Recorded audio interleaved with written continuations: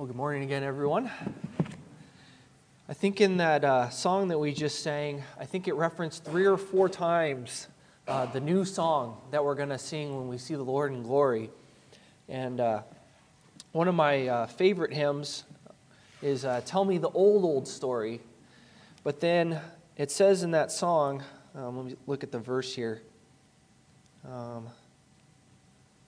this isn't the right one. But anyway, it says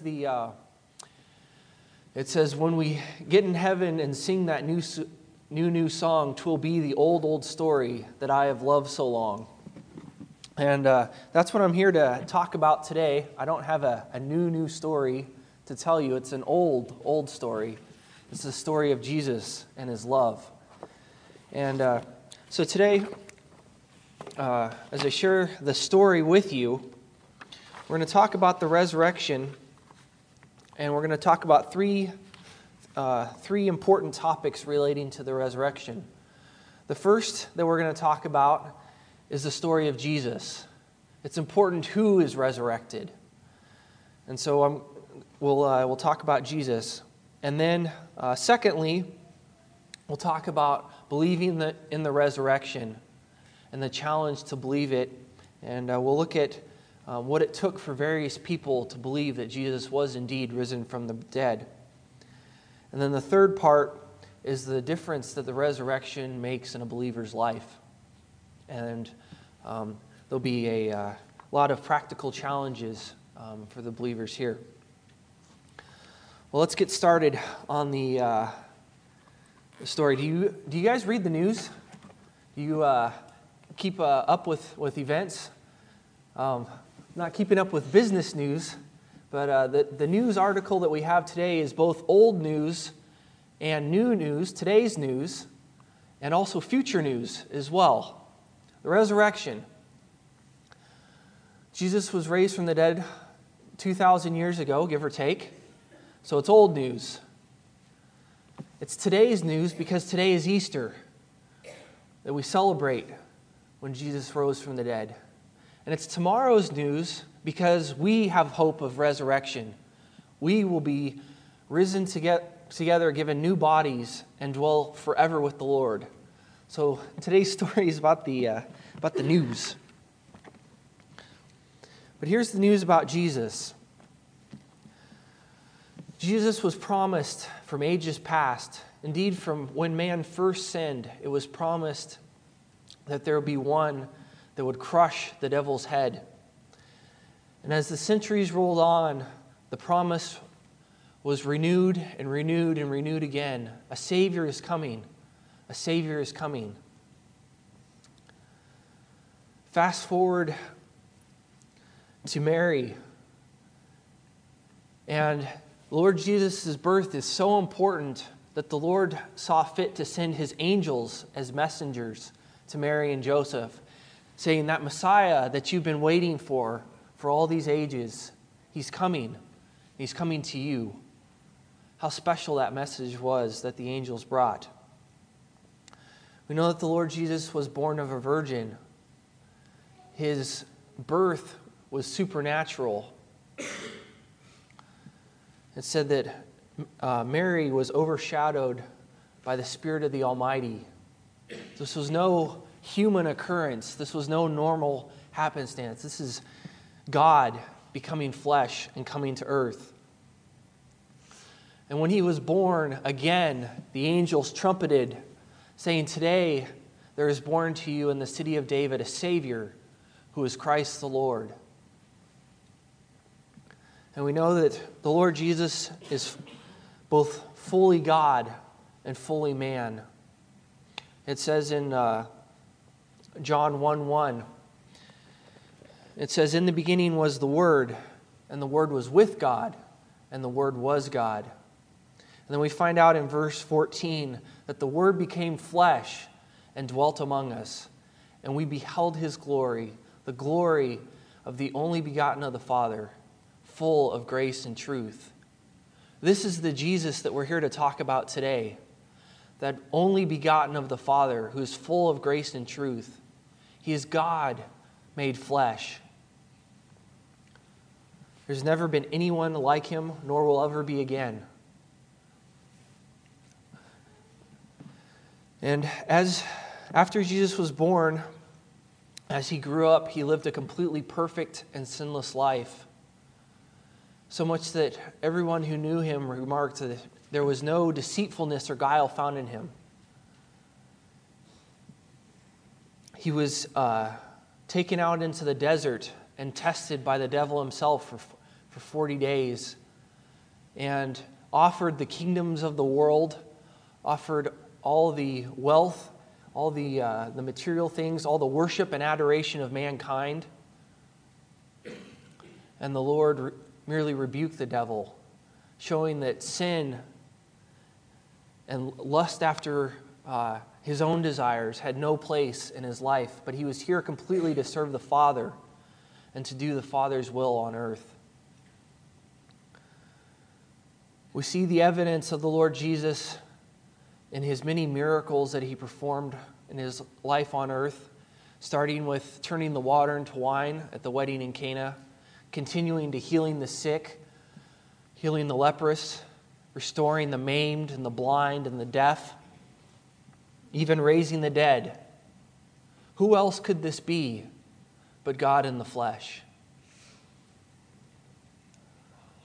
We see that the Lord Jesus even controlled the very wind and the waves, so that his disciples were astonished and said, "Who can this be that the wind and the waves obey him?" And he also knew the very thought and intentions in men's hearts. If you look at the story of when he heals the paralytic man who was let down through the roof, he says to the man, "Your sins are forgiven you." And the people that were there doubted, thinking in their mind, how can he say that he can forgive sins? Who is he?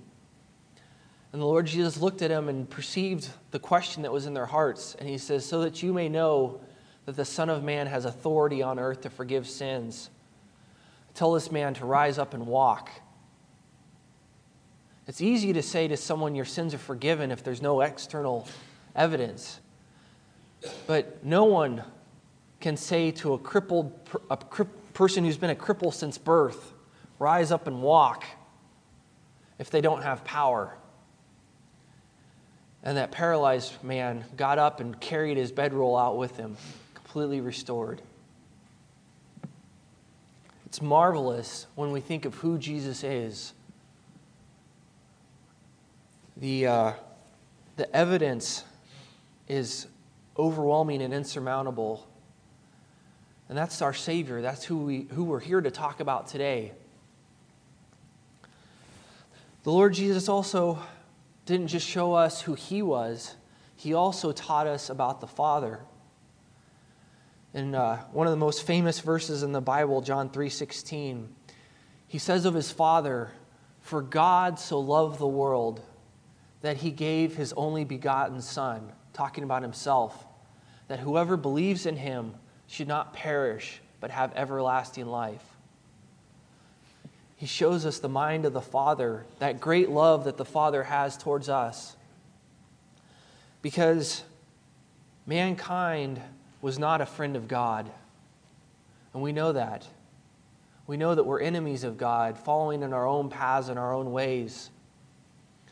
It says, "But the Father so loved the world," that rebellious, sinful hearts, you and me, that he sent his Son, the Lord Jesus, that whoever believes in him might not perish but have everlasting life.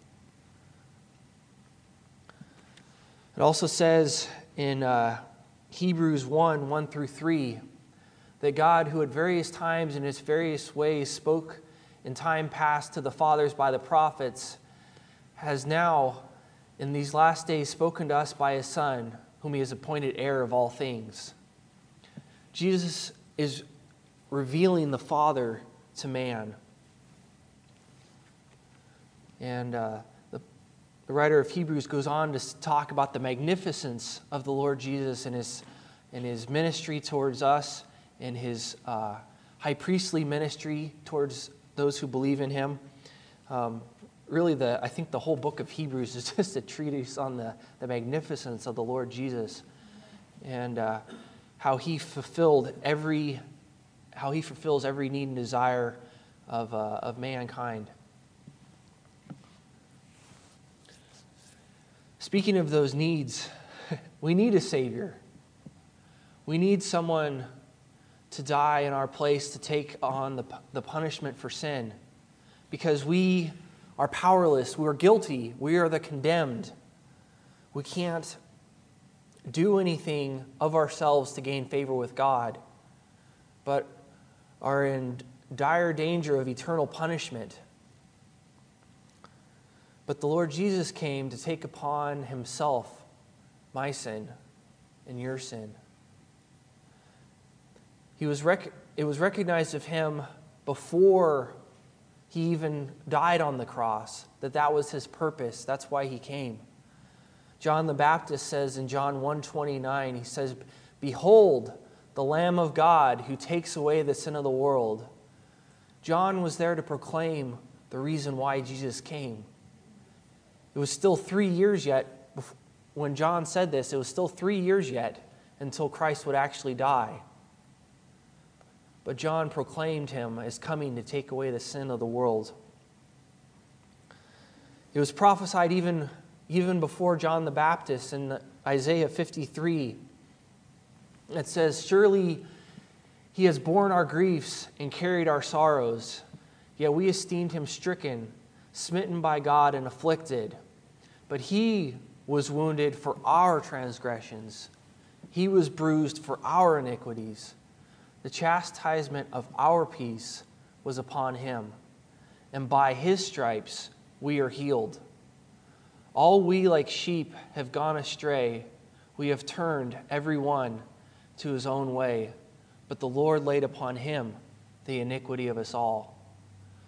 Isaiah wrote this hundreds of years before Christ ultimately came, but that was his purpose. That's why he came. And it boggles the mind when you try and comprehend all of this was personified in the Lord Jesus. God in the flesh come to take away our sins, to show the love of the Father. And we know that at the end of his life, he willingly went up to Calvary. He willingly bore that cross. He willingly stretched out his arms to receive the nails. He willingly died for you and for me. That's who we're here to remember this morning. And it was so great this morning at the breaking of bread to think of his life, his death, and his resurrection and worship him. We had the very physical reminders of the bread and the grape juice before us this morning, reminding us of his body being broken, torn, and offered for us. The cup symbolizing his blood that was poured forth on our behalf. Lord Jesus wasn't doing it because he was going to get a nice house and a shiny car someplace. Those things are insignificant. The Lord did it because he loved us. Because his Father loved us and sent him to die. And it just, my words are too feeble to convey how awesome and great and majestic the Lord Jesus was, and how staggering it is that he would die for me. That he would offer himself for such a pitiful wretch as I. And that's why the Lord Jesus came. That's why he put on flesh and humbled himself and came as a man, and even humbled himself to the form of the lowest servant, because he loved us. And that's the gospel. That's who Jesus is. That's the good news that is proclaimed for the whole world to hear, that the Lord Jesus is offered on our behalf, that God loves mankind so much that he would send his Son. But the story's not done there. It's not finished. Paul summarizes the gospel in 1 Corinthians 15, verses 3 and 4, when he said, "For Christ died for our sins according to the Scriptures, and that he was buried, and that he rose again the third day according to the Scriptures." If it stops at the cross, it's a wondrous story. But God is revealed in the resurrection, that the sacrifice that Jesus made conquered sin and death. The grave could not hold him. And that the eternal favor that Jesus has is shown by the Father raising him from the dead. His work is finished. Death cannot hold him nor us who believe in him. And that's the good news. That's worth celebrating. That's worth having a holiday every year. That's worth remembering every Sunday, every day, that Jesus died and was raised from the dead.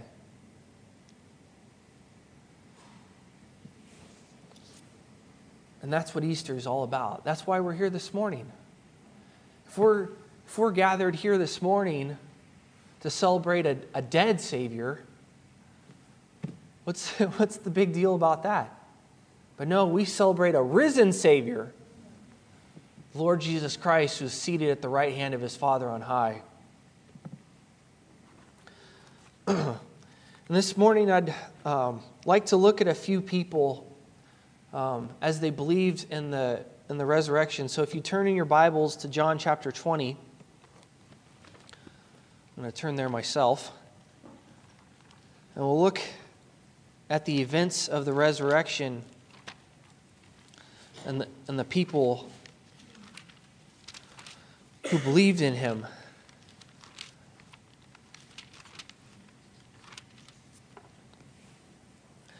It says in John chapter 20, verse 1, "Now on the first day of the week, Mary Magdalene went to the tomb early while it was still dark and saw that the stone had been taken away from the tomb. Then she ran and came to Simon Peter and to the other disciple whom Jesus loved," we know that's John who's writing this, "and said to them, 'They have taken away the Lord out of the tomb, and we do not know where they have laid him.'" Mary thinks that someone has opened the tomb and removed the Lord Jesus. She doesn't yet understand what's actually happened. In verse 3, "Peter therefore went out, and the other disciple, and were going to the tomb. So they both ran together, and the other disciple, John, outran Peter and came to the tomb first. And he, stooping down and looking in, saw the linen cloths lying there, yet he did not go in."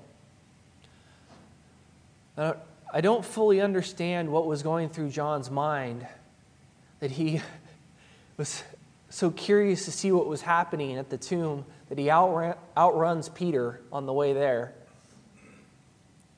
But yet when he gets there, he doesn't go in. He kind of stops at the door and kind of looks in, bends down a little bit, looks in and says, kind of thinks, what's going on? But he doesn't go into the tomb. And I don't know what was going through John's mind at that point. But I do know the enthusiasm of Peter.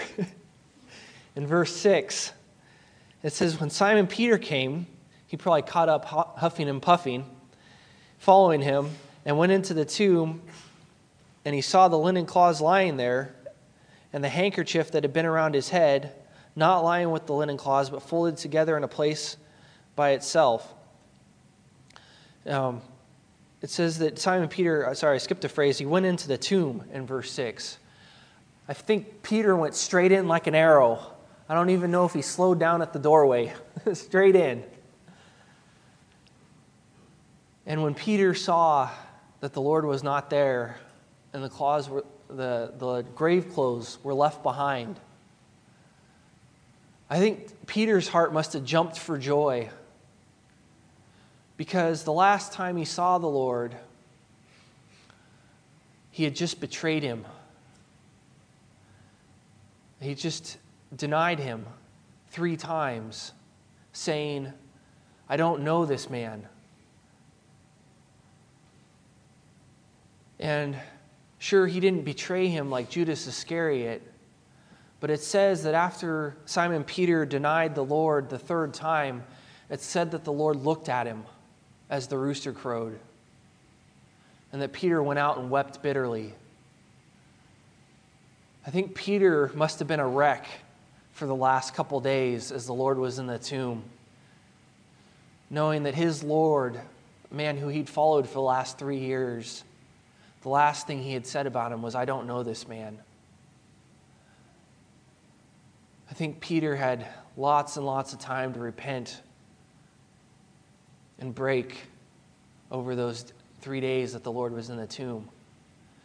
And now that the tomb door is open and the grave clothes are left behind, I can only imagine the excitement in Peter's heart, the wonder, the rejoicing.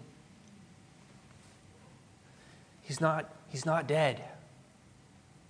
I can see him again. Man, Peter must have been excited.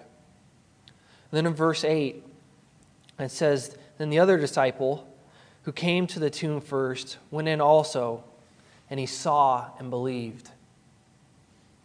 Right away, John, as he enters the tomb, realizes that the words that the Lord has spoken to them earlier about how he must rise again, he realizes it's true. The Lord is risen, and he believes. He was quick to believe. And he's recorded in Scripture for all time as being quick to believe in the resurrection. He's honored for it. And I think there's much honor and glory to those who, when they see the evidence, when they hear the word of the Lord, and are quick to believe in the resurrection, the Lord honors those who believe in him. It says in verse 9, For as yet they did not know the Scripture that he must rise again from the dead. Then the disciples went away again to their own homes. So they didn't fully understand everything the Scripture had said, but they believed that the Lord was indeed risen from the dead. And they went back with the others. I'm not sure what was going through Mary's heart, but we see in verse 11 that she stayed there at the tomb after she'd brought Peter and John back to the tomb. She stayed there. They left, but she stayed there weeping.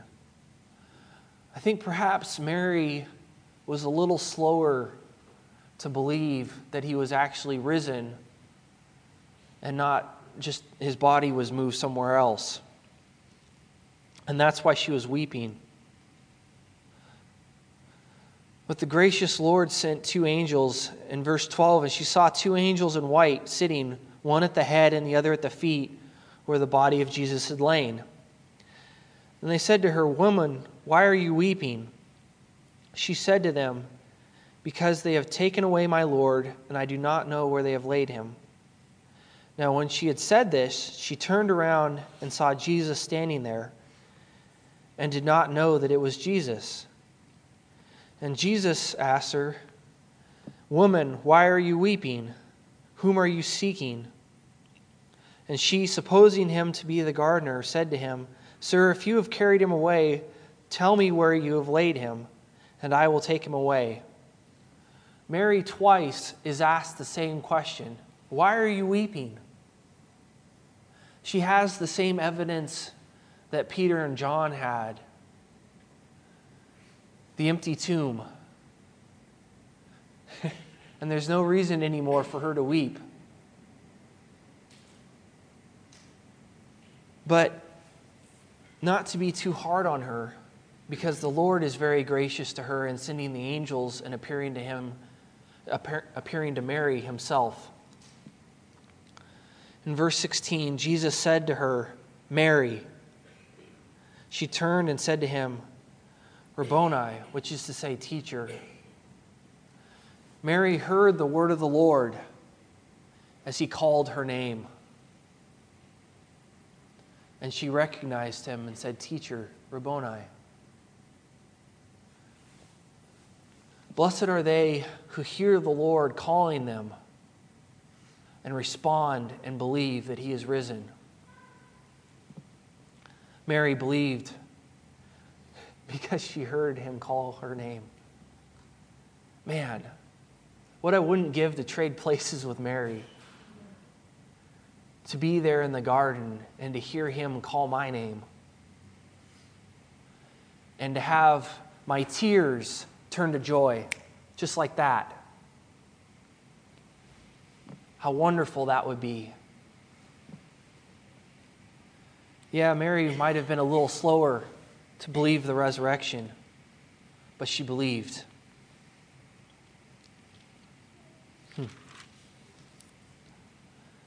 Then later in John chapter 20, verse 19, then it says, "Then the same day at evening, being the first day of the week, when the doors were shut where the disciples were assembled for fear of the Jews, Jesus came and stood in the midst and said to them, 'Peace be with you.' When he had said this, he showed them his hands and his side. Then the disciples were glad when they saw the Lord. So Jesus said to them again, 'Peace to you. As the Father has sent me, I also send you.'" I think the disciples were gathered in that upper room. Perhaps some of them didn't know whether to believe what Mary and Peter and John were telling them or not. But they were all gathered in one place, and Jesus appeared to them. And it says, a great understatement, and the disciples were glad when they saw the Lord. I can only imagine the jubilation that must have gone on in that upper room. This is Jesus. He's back. And he shows them his hands. He shows them his side where he was pierced with the spear. And he says, "Peace to you." Oh, how glad the disciples must have been. How much they must have rejoiced to see their Lord again with them. I think they might have even been a little bit frightened because Jesus twice says to them, "Peace." I don't know if they were yelling with excitement or fearful or what, but Jesus says, "Peace, peace be to you. I'm here." And to those of us who know the Lord Jesus, know that he is risen from the dead, what peace we have in our hearts, do we not? The peace of knowing the Lord Jesus and that he is with us. And that the very evidence of his resurrection is right here before us.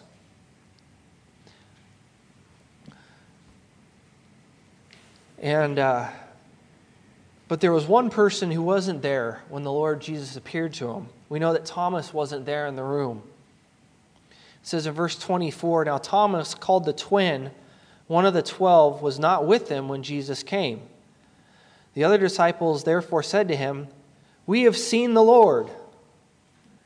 So he said to them, 'Unless I see in his hands the print of the nails, and put my finger into the print of the nails, and put my hand into his side, I will not believe.'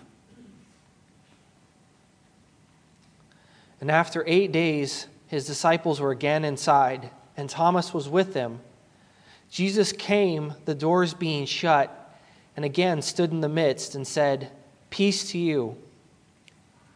And then he immediately singles Thomas out, and he says, 'Reach your finger here and look at my hands.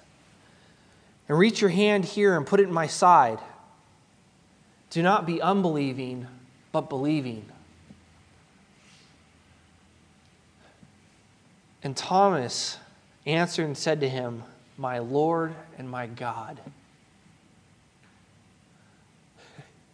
I can only imagine the transformation that must have happened so fast in Thomas's mind. As it had been 8 days since the Lord had appeared to the disciples, 8 days of Thomas saying, where is he? If he's back, where is he? I don't see the nail prints in his hand. I don't see the mark of the spear in his side. Where is he? And when the Lord reappears, he singles Thomas out immediately. Man, that must have been daggers into Thomas's heart. He says to Thomas, don't be unbelieving, but believing. And it's to Thomas's credit, I think, that it's not recorded that he actually does put his finger. Just the fact that the Lord knew what he said when the Lord wasn't even there. The fact that the Lord appeared to them in the middle of a locked room and says, Thomas, here's the evidence. See for yourself. I think Thomas's knees must have sagged a little. I think he must have gone down and said, my Lord and my God, and worshiped at Jesus' feet. I think Thomas was undone a little bit by the appearing of the Lord. And Jesus said to him, Thomas, because you have seen me, you have believed. And blessed is Thomas for believing. But blessed are those who have not seen and yet have believed. That's the challenge for us here today.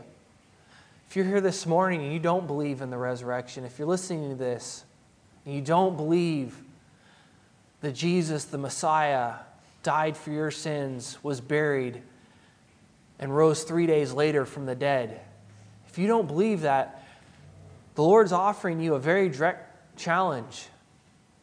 And he says, blessed are you, having not seen, who believe. That's the challenge. What will it take to get you to believe? Will you believe at first sight, first word, the empty tomb, the empty grave clothes? Will you believe by hearing the word of the Lord, what he has said, that he is indeed risen? Or will you, not seen, yet believe that the Lord is risen? You know, there's evidence all over for the resurrection of the Lord. And if you're looking for historical evidence, here's a historical author that lived at the time of Jesus who records his resurrection. But this is just this man Josephus, who wrote down this history of Jews and wrote about the resurrection of the Lord. He's just a man. This is the Word of God. This is the true authority. And there's far more detail in the Word of God than any of the writings of the historian Josephus or otherwise. Far more evidence. You can trust the Word of God. Sure, there's contemporary sources if you want to look at that, but this is the Word of God. This is the true authority that we have, that Jesus is indeed risen from the dead. Blessed are you who have not seen and yet believe.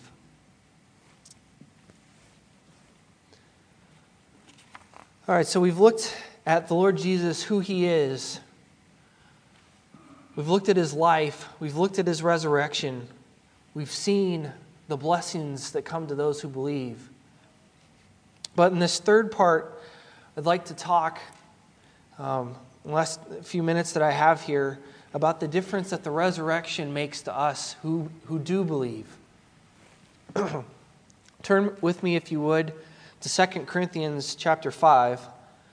And I'm going to attempt to go through about 3 sermons worth of material and in the next few minutes here, just kind of in summary. 2 Corinthians chapter 5. It's talking about the hope of the resurrection. For we know that if our earthly house, this tent, is destroyed, we have a building from God, a house not made with hands, eternal in the heavens. This earthly house or tent that he's talking about, that's the body, that's this flesh that I dwell in right now. But it can be destroyed rather easily, it turns out. There's nothing really special about this flesh that I've got right now. It's mortal, it's fragile, it's decaying. I'm a young man now, but another few years I'll be an old man. And a few years after that I'll be dead. This flesh is not what it's all about. But it says in this verse, if it's destroyed, we have a building from God, a house not made with hands, eternal in the heavens. Wow, that sounds a lot better, doesn't it? For in this we groan, earnestly desiring to be clothed with our habitation which is from heaven. If indeed having been clothed, we shall not be found naked. For we who are in this tent groan, being burdened, not because we want to be unclothed, but further clothed, that mortality may be swallowed up by life. You see, the Lord, when He created us, He placed eternity into our hearts. We know that this life is not all there is. As much as we would like, or some people would like to deny the fact that there is any other life. They would like to deny that God even exists. They would like to deny anything eternal. But it says that we yearn. Our very souls yearn. Creation labors as if with labor pangs. What? Not for the mortal things to be taken away. No, but for the eternal things to swallow up, to complete, to fulfill, to redeem all that is now based and mortal. This body, which is just flesh, will one day be clothed in immortality. Eternal victory over death. Eternal perfection in the presence of God forever. That's what we have to look forward to. And how do we know that this is going to happen? It says in verse 5, now He who has prepared for us this very thing is God, who also has given us the Spirit as a guarantee. This plan for eternal life, this plan for our mortal, weak, fleshly bodies to completely be caught up and made a new body eternally with the Lord. It says the person who planned this is God. And we know that His plans come to pass irrefutably and irrevocably. It said, and furthermore, if it wasn't enough evidence, enough reason to believe it, that this is God's plan, He said He has also given us His Holy Spirit now as a guarantee.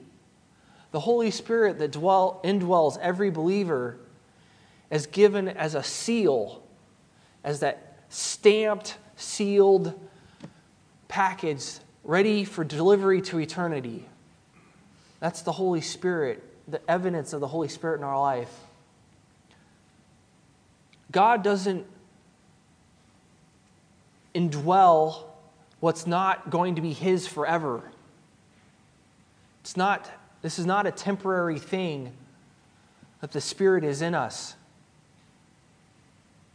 He's given us as a seal. This is what's forever. This is mine.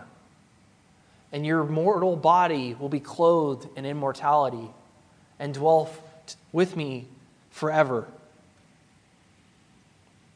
Verse 6, so we are always confident, knowing that we are at home in the body, we are absent for the Lord.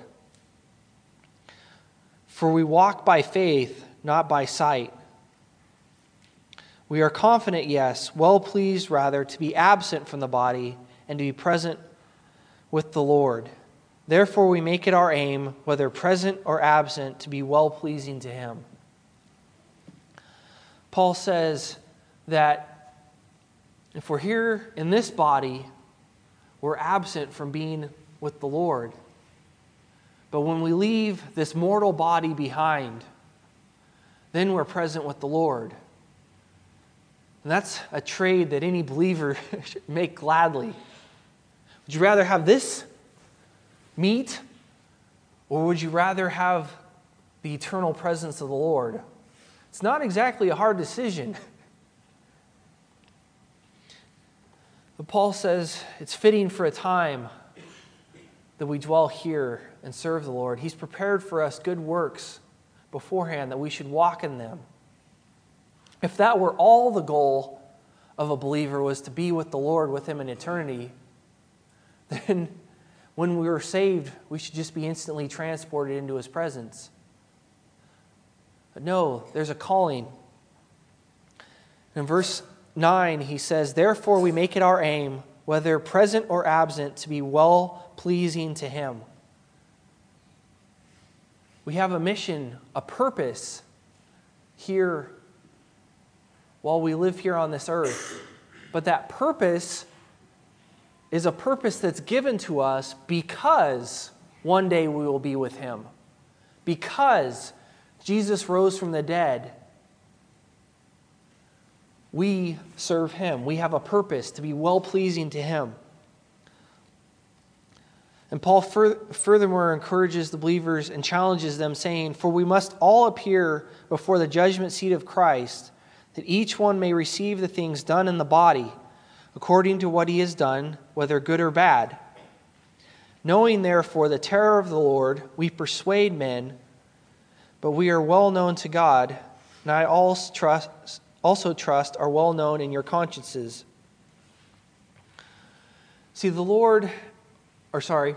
Paul is saying here, we're going to have to appear before the Lord and give account for the things that we've done while we're on this earth.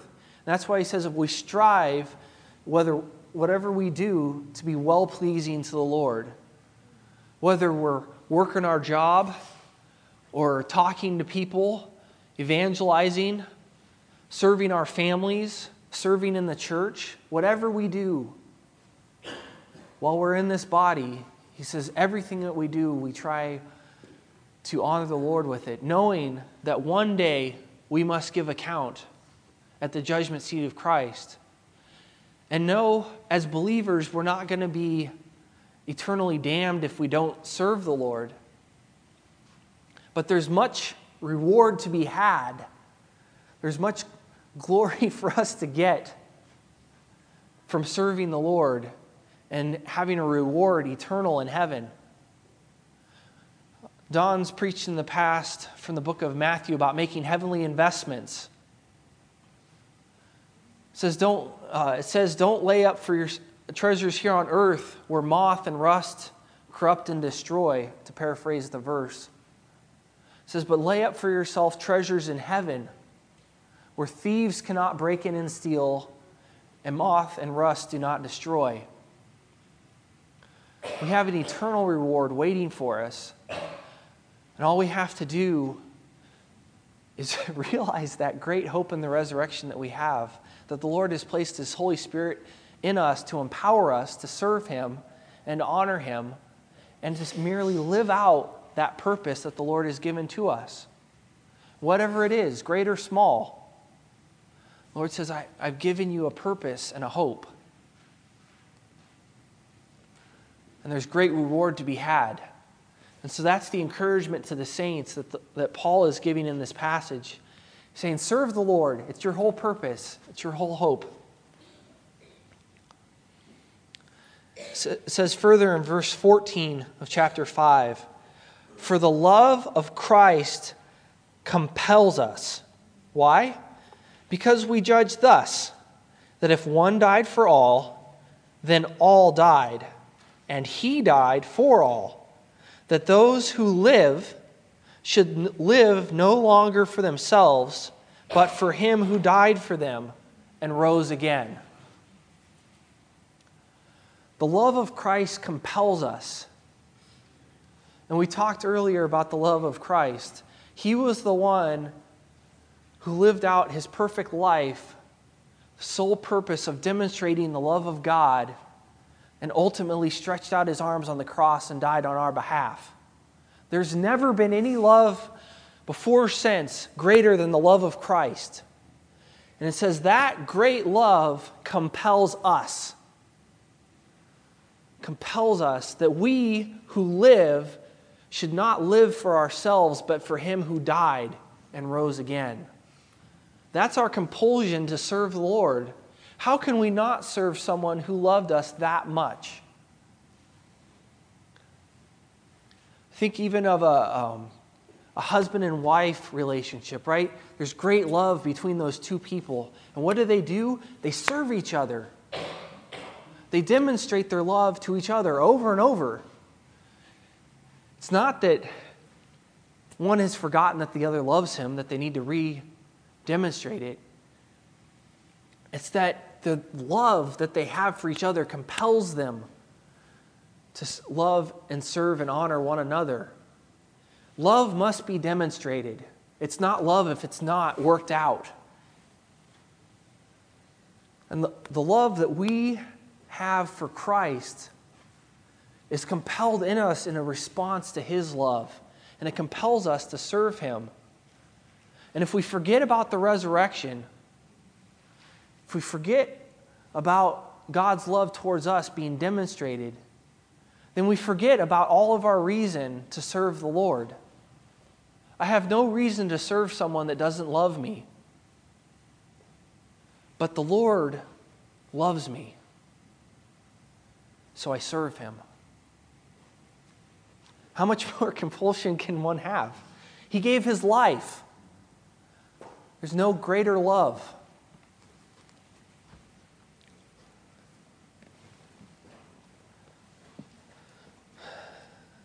That those who live should live no longer for themselves, but for him who died for them and rose again. Therefore, from now on, we regard no one according to the flesh. Even though we have known Christ according to the flesh, yet now we know him thus no longer. Therefore, if anyone is in Christ, he is a new creation. Old things have passed away. Behold, all things have become new. The believer who believes in the Lord Jesus Christ right now is made new. Sure, he doesn't have a new physical body yet, but that old man, that old nature of sin has died with Christ. And we see that in the symbolism of baptism. We've died with Christ. We identify with him in his death. We identify with his resurrection. We identify with that new life that he's given, that new nature that is not bound by the power of sin. The penalty of eternal damnation can no longer stick. It's been completely and utterly removed from us as far as the east is from the west by the payment that Christ has offered on our behalf.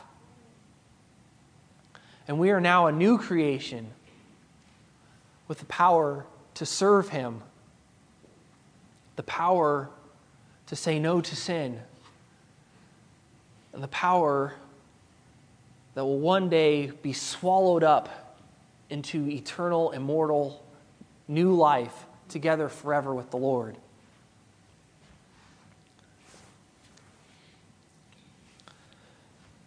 And the final word in 2 Corinthians 5, verse 20, it says, "Now then we are ambassadors for Christ.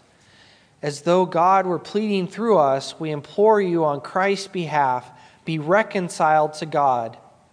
For he made him who knew no sin to be sin for us, that we might become the righteousness of God in him." Paul says we're now ambassadors on Christ's behalf, imploring those who do not believe, be reconciled to God. We beg you, we implore you, we strongly urge you. Live no longer in death, in mortality, in futility, in unrighteousness. No longer do you need to be bound by those things. Be reconciled to God. Have everything in your life made right. Experience the hope that we all have in the resurrection. All of these things that we've looked at today are because our Lord Jesus is risen. Without it, we are of all men most pitiable. But we as ambassadors on Christ's behalf implore you, be reconciled to God. That we, it says at the end of the chapter, that we might become the righteousness of God in Him. Aren't you glad that the Lord rose from the dead? Amen. I'm glad that we can participate in the Lord's righteousness and see Him one day face to face. I was talking last week to my friend John on the phone, and we just spent, 20 or 30 minutes just talking about the hope that we have in the Lord Jesus. That all of these broken things in the world, he's dealing with a lot of coworkers right now, a lot of people that he doesn't know very well, and some of the people he's working with are a little rough around the edges. And he said, but I know that none of that matters. That even if they're taking the Lord's name in vain repeatedly, he said it's only because they don't know who He really is. They don't understand. They don't have the hope that I have. And they don't understand or comprehend how majestic that hope is. I mean, one day we are going to be in the presence of God. And it's not going to be just for one day. It's going to be for all of eternity. No more sickness. No more pain. No more death. Whether fear of death ourselves or having to watch someone else die. We all know that pain. We won't have to experience it anymore. The Lord will wipe away every tear from our eyes.